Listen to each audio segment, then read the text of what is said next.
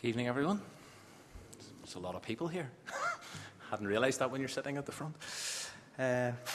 I'm not sure how aware you are of the church next door, the Belfast Spiritualist Church. I'm not asking if you knew that they were our immediate neighbours. That's pretty obvious, but I'm just wondering if you're aware of what actually happens at their divine service each Sunday evening between 6:30 and 8 p.m. It's my understanding that they sing a few hymns and they pray. But a key aspect of their service involves a demonstration of mediumship, where they attempt to make contact with the departed spirits in order to bring a message to people in the congregation. And one of their 7 principles is the communion of the saints, the communion of the spirits. And I've just lifted this particular quoter statement straight from their church website. It says, "All religions believe in life after death, but only spiritualism shows that it is true by demonstrating that communication with departed spirits can and does take place. And this happens every day of every week in spiritualist churches all over the world, thanks to the dedicated work of church members and the mediums. Our loved ones and friends that have passed to the spirit world will take advantage of these demonstrations to bring evidence and proof of their continued existence." Now, I am not wanting to take a cheap shot or a cheap dig at our neighbours.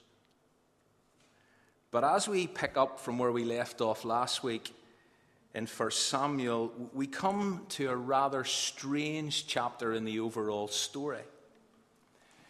A chapter that involves a very definite connection with what might be happening next door right now. And therefore, it would be a nonsense for us to read this chapter and for me not to mention spiritualism on the back of the events that we're about to read about. So if you have a Bible and you'd like to turn to 1 Samuel 28, it's page 300 in the Pew Bibles. And as always, it'd be really handy if you can see a copy of it, because we're kind of going to work our way through it and go on a bit of a journey. Now, last week, if you were here, it was not David's finest hour, or his finest 16 months, to be more accurate. 1 Samuel 27 was a godless text, literally. If you look down it, if you weren't here last week, if you look down it, there's no mention of God, no reference to God, as David started thinking to himself instead of the alternative, which is inquiring of the Lord.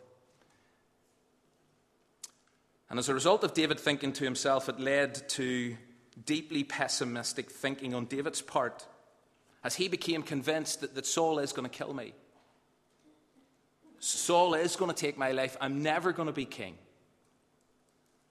David, you see, had forgotten or lost sight of God's word and God's promises that had been spoken into his life on numerous occasions by a whole variety of people. But for whatever reason, David had got to a point where he started thinking to himself instead of inquiring of the Lord, and he lost focus.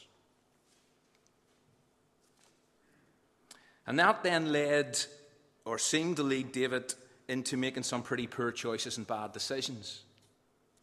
For example, to go and seek refuge in Gath, which is Goliath's hometown, the guy he had murdered. And also to seek refuge from a Philistine king. And David actually got to the point, and I say if you were with us last week, got to the point of actually describing himself as Achish's servant. And by the end of chapter 27, Achish himself is so convinced by David that he's kind of sold out, that in the very final verse of chapter 27, Achish says that David is going to be his servant not just now, not just for 16 months, but for life. David's not in a great place. But as we said last week, one of the reasons why the Bible is so inspiring and authentic and important is because it doesn't edit out the less impressive moments or mistakes or failures in the lives of its heroes and key characters. That God, in his love and his grace and his mercy, continues to choose and stick by and work out his purposes in and through the lives of ordinary men and women who don't always get it right. And that should give many of us, it certainly gives me, a huge amount of encouragement. That God continues to choose, stick by, and work out his purposes in people who get it wrong at times. So let's continue the story. Now, the first two verses in chapter 28, they really belong to the previous chapter. The Philistines, it says, are assembling their forces and they're about to launch an offensive on Israel. And Achish insists that David and his men, and remember about 600 of them, David and his men join him in his army. David appears to sign up, although his answer's a bit vague. And then Achish appoints David as his Kevin Costner, his bodyguard for life. That's not in there, just in case those of you are all looking, okay? Just his bodyguard for life is how he describes him. Now, at this point in the text, kind of after verse 2, there seems to be a massive pause in the story. Because rather than find out what happens to David and what he does, there's a kind of cut and a start to a new scene. And so you're left hanging and you're left wondering, well, what does David do? Does he join Achish? Does he go and fight? Well, we will find out, but not for a few weeks.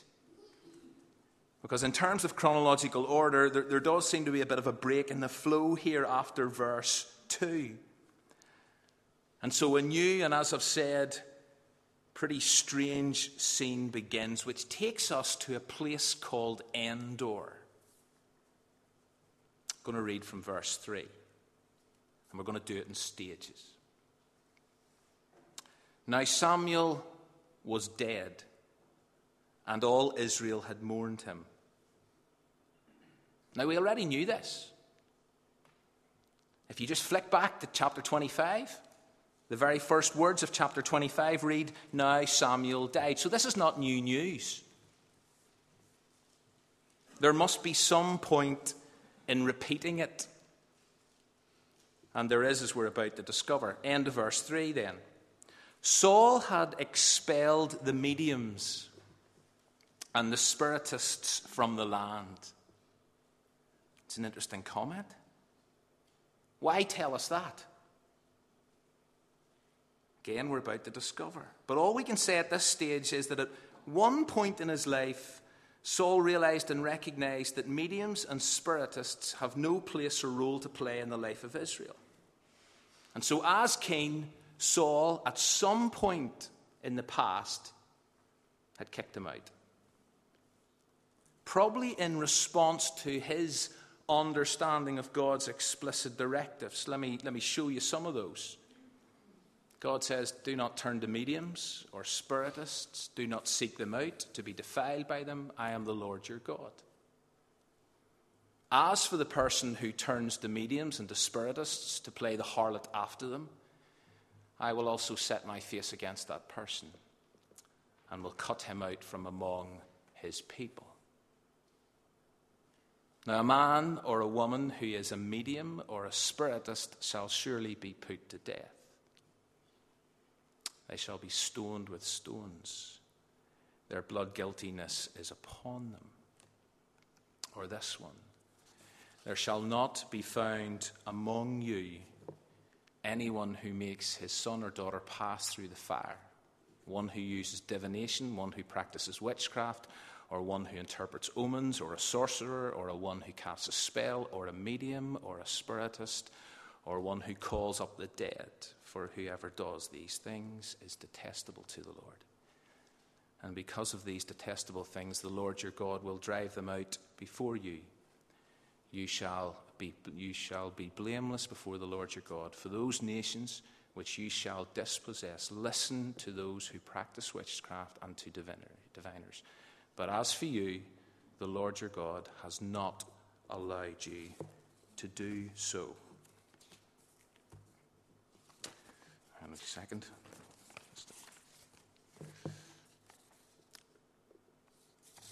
Do you ever lose? Looks like I might have lost a page. Now that's interesting. Oh no, I haven't. It's okay.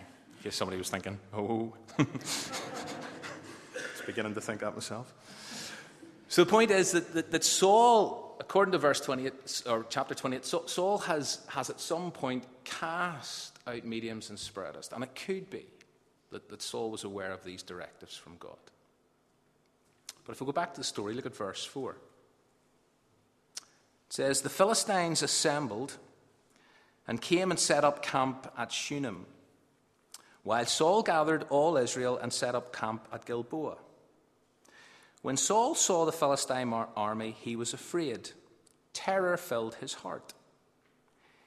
He inquired of the Lord, but the Lord did not answer him by dreams or Urim or prophets. Now, pause there for a moment. Hands up, and not actually, but hands up if you feel sorry for Saul.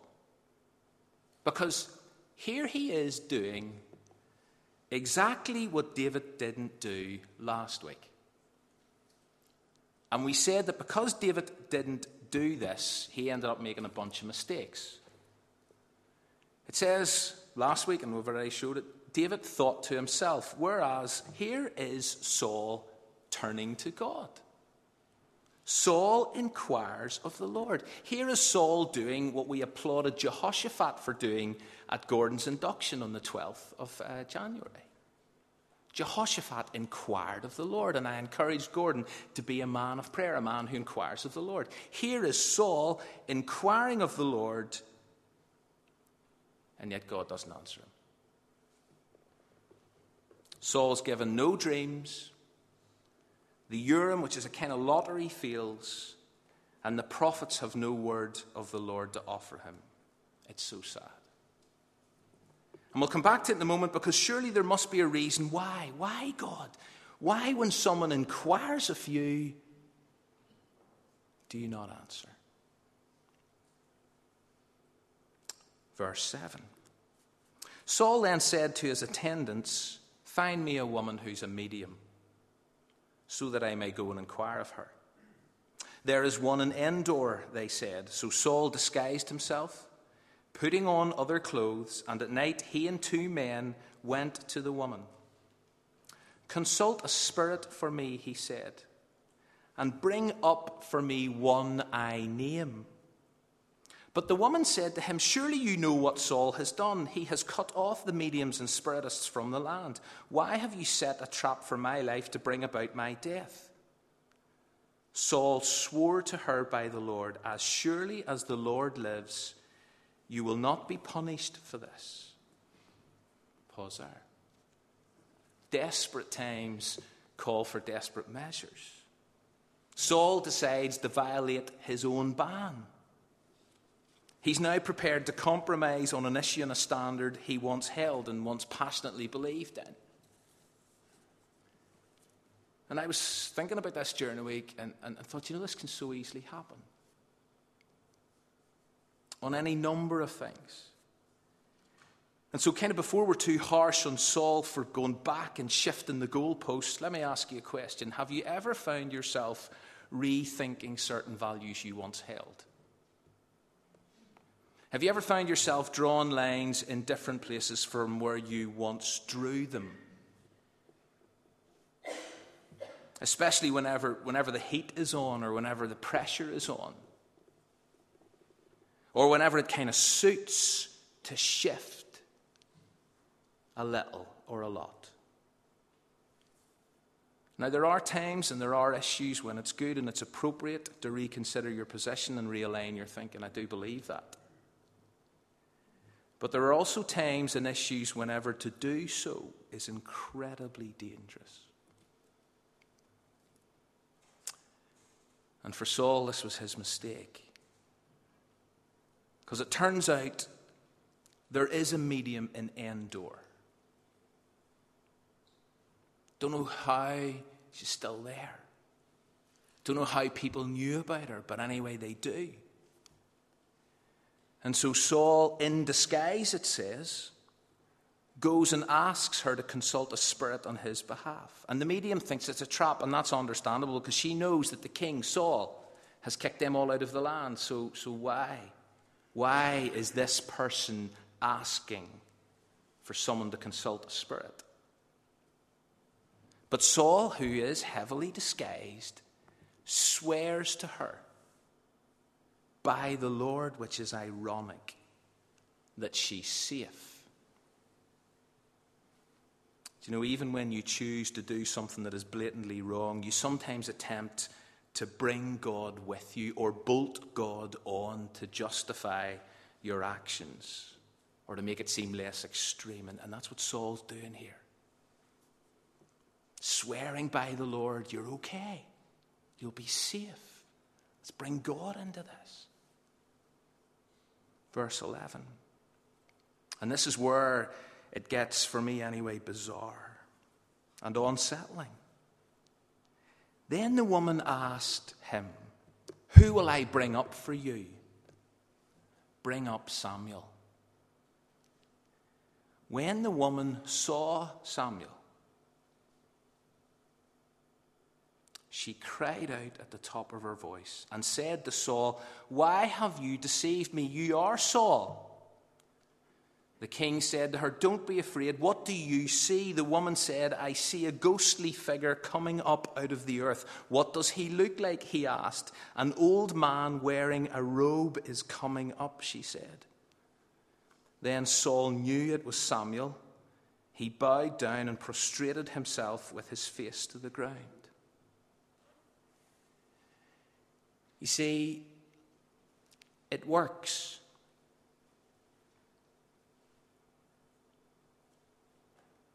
Just say it works. Or at least it worked here. Some people have tried to explain this away. Some people said this is just an hallucination.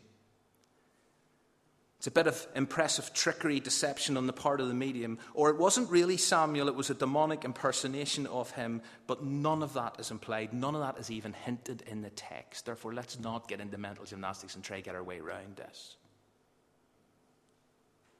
The best explanation, the only explanation, despite how strange it all seems, is that this actually happened. The medium contacted. That's why the text told us Samuel was dead, repeated something we already knew 3 chapters ago, but it just got us thinking about that. Samuel's dead. He's gone. Yet, the medium has contacted him from beyond the grave. And as we're about to see, he communicates with Saul. Now that should send our heads spinning. As Dale Ralph Davis says, we must remember that Scripture describes such practices not as futile, but as pagan. Yahweh forbids Israel to use these means, not because they do not work, but because they are wicked. Or as another writer puts it in his book, The Religion of Israel, the laws ban divination on the ground that it's an abomination. They know or intimate that it is in vain. Nowhere does it say this stuff can't work. This did. Maybe still does. work. But that's not the issue. The issue is that we should not do it. We should not play with fire.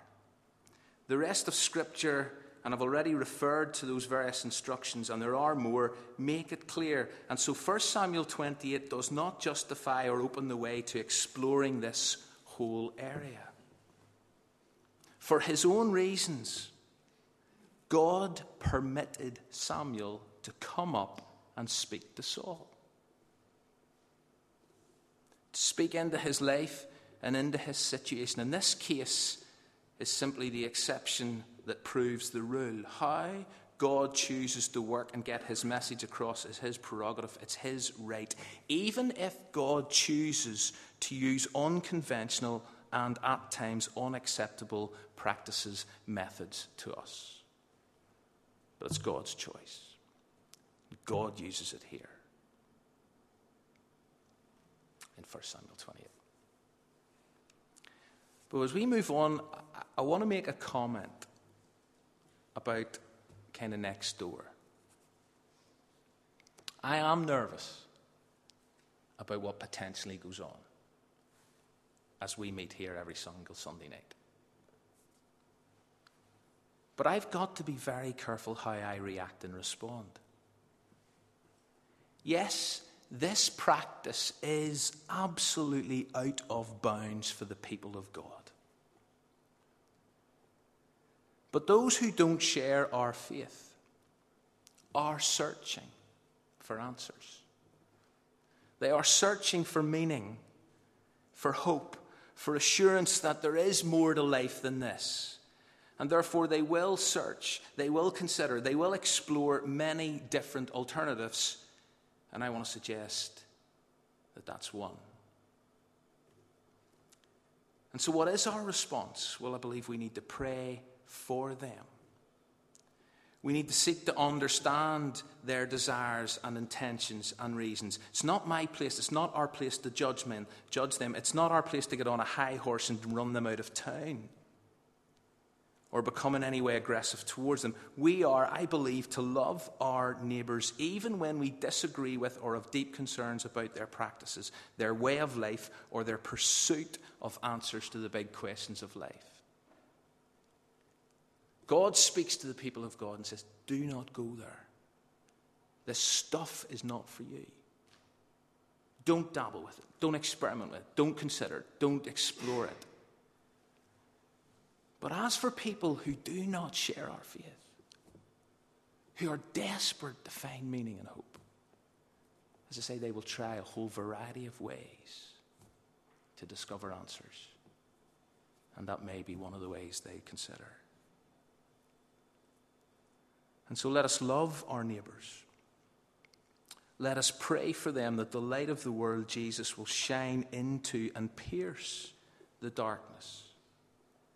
And that as delegated lights of the world, as we have discovered from Matthew 5 who we are, that we will shine brightly, that we will do good deeds, as it says, and we will point people to a place where they will praise our Father in heaven.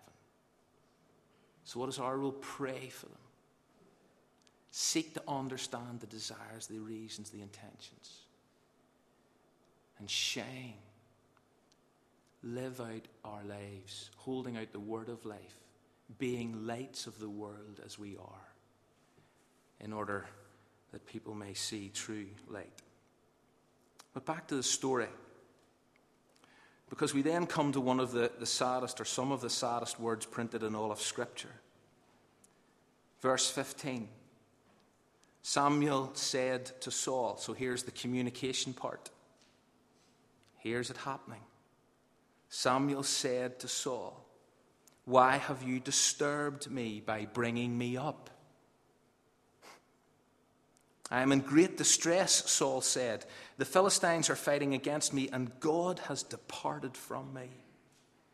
He no longer answers me, either by prophets or by dreams.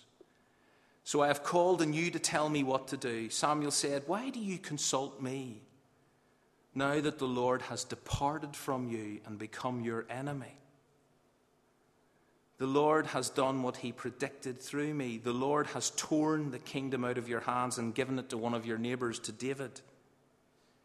Because you did not obey the Lord or carry out his fierce wrath against the Amalekites, the Lord has done this to you today. The Lord will deliver both Israel and you into the hands of the Philistines, and tomorrow you and your sons will be with me. The Lord will also give the army of Israel into the hands of the Philistines. Here are some of the darkest words in all Scripture. God has departed from me. He no longer answers me. Saul finds himself abandoned by God, and he experiences God on mute. And nothing could be more tragic or hopeless. And it's not that God is now somehow neutral towards Saul, and this is where, again, it gets even more uncomfortable. It's not that God's neutral towards Saul. It's worse than that. Look at the end of verse 16. According to Samuel, God has become Saul's enemy. And as we wrestle with this text, and I can assure you I have wrestled with this during the week. And it's no wonder a guy said to me during the week, as he had read it over, he said, I'm probably not going to frame the praise around the text, which is totally understandable. But as we wrestle with this, we've got to ask and confront the obvious question, why? Why has it reached this stage, this point, this desperate conclusion? Why? And although we have possibly come across lots of reasons during this series, as we have read from 1 Samuel 16, and we've watched Saul lose it time and time again. We've watched him try to pin David to the wall using his spear. We've watched him relentlessly pursuing David year after year after year, intent on killing him. But actually, if we're going to discover why it's reached this point, we've got to rewind even further back to 1 Samuel chapter 15. Don't worry about looking it up.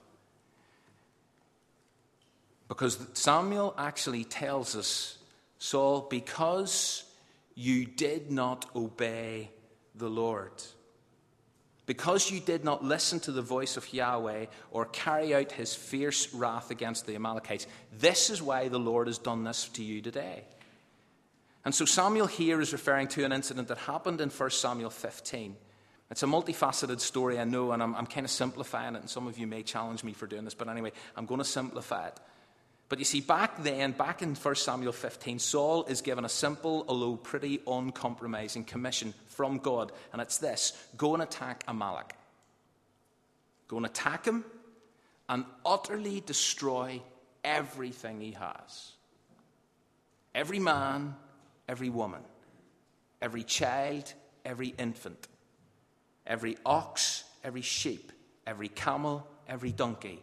Destroy all of it. The thing is, Saul didn't. Or at least he failed to do it all. He followed through in part of the instruction, but he did his own thing. And he thought that it would please others if he kind of held back in certain aspects. And so he spared one particular king amongst the Amalekites. And he kept certain valuable items for himself. And he then set up a monument to himself because he got kind of full of his own importance, because he had done quite a good job. And then what he does is, whenever he's challenged about what he has done, he blames others because he was really only doing what they wanted him to do. And so although Saul might have thought he got away with it, and if you were here last week, I mean, he chased David for something like 10 years. So this incident happened years and years and years ago. And Saul might have thought, I got away with that. I kind of was obedient up to a point. I didn't do it all. I've got away with it. But it turns out, according to Samuel, that this is the very reason, Saul, God has abandoned you.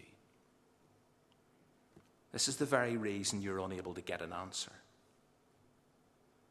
The text here is not gentle, but it's clear. If you despise God's word, here's what I want to say, and I know there's a heaviness about tonight, and I apologize for that. But if you despise God's word, he may just take it from you. And if you persistently refuse to obey God's speech and do your own thing and become a people pleaser, and that kind of is what sets the agenda, then you may have to endure God's silence. Obedience was critical. And for us here this evening, it remains critical. Whether we listen or fail to listen to God is a choice, but it's a choice with consequences. And God continues to speak into our lives via his word, and our response matters. The issue for Saul is that he persistently refused to listen and obey. And there came a point whenever Saul crossed a line and it was too late. And so last week I said this. I said failure's not final.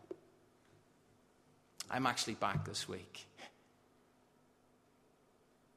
to change that a little. I felt really challenged about this during the week.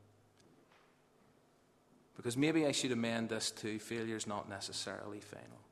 Yes, there are second, third, fourth, fifth chances with God, and David's story will reveal that as we continue, and we're hopefully going to journey right through David's story. This particular series kind of takes us up to Easter, the rise of David, and then at some point, probably in about 8 months' time, we're going to pick up the second half of David's life story, the kind of fall of David. But as we go there, we discover that God gave him chance after chance after chance. Yes, there is second, third, fourth, fifth chances. Failure's not final. You can say that to a point.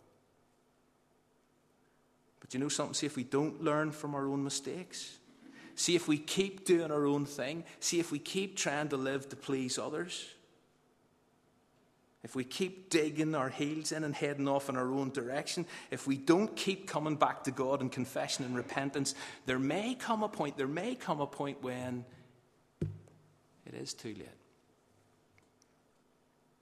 That we've gone too far. And by the time that we realize, and by the time that we inquire of the Lord, we discover that there's nothing but a wall of silence. And a sense of being absolutely on our own. And that was Saul's story. And Samuel's speech to him here ends with a horrific prophecy. This time tomorrow, I know we do at this time tomorrow on Sunday mornings. This would have been some question for Saul. Where will you be this time tomorrow, Saul? According to Samuel, I'll be with him.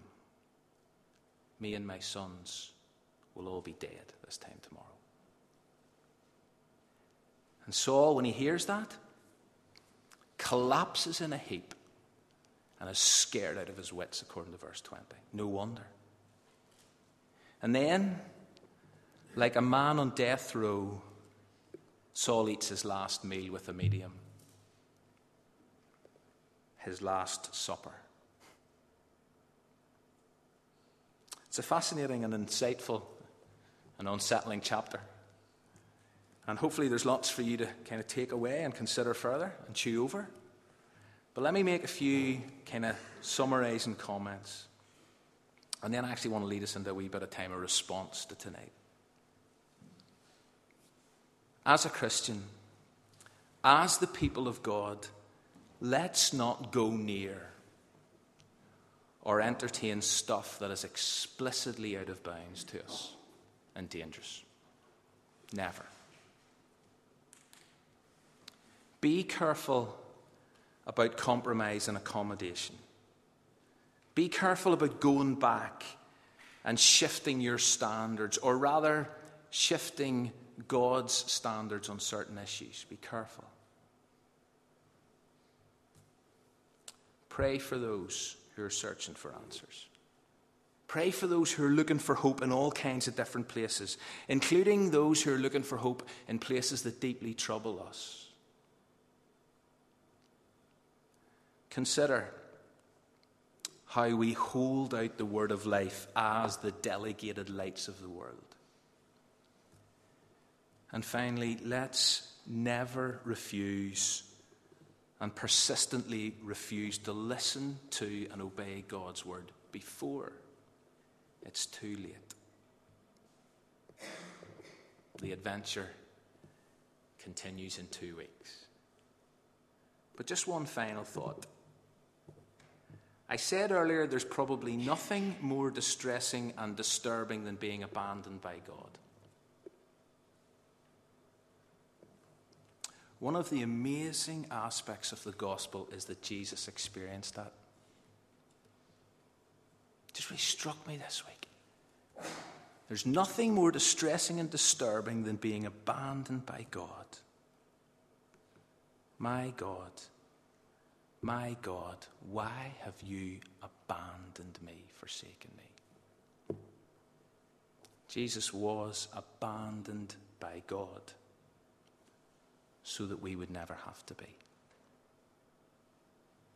And so, as we respond this evening, we're gonna sing a song that we normally sing before we turn to God's word. Speak, O Lord, as we come to you to receive the food of your holy word. Take your truth, plant it deep within us, shape and fashion us into your likeness. Second verse says this: teach us, Lord, full obedience, holy reverence, true humility. Speak, O Lord, and renew our minds. And I want to suggest 3 responses to tonight. And I'd like you to kind of consider one of these responses as we sing the song. The first response is that you would use this time to pray for next door. Actually, pray for the service which is just finishing. Pray for the people who have been there tonight. Pray for whatever has gone on.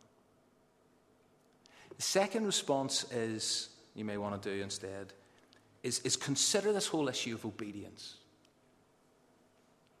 of actually kind of following through on God's word.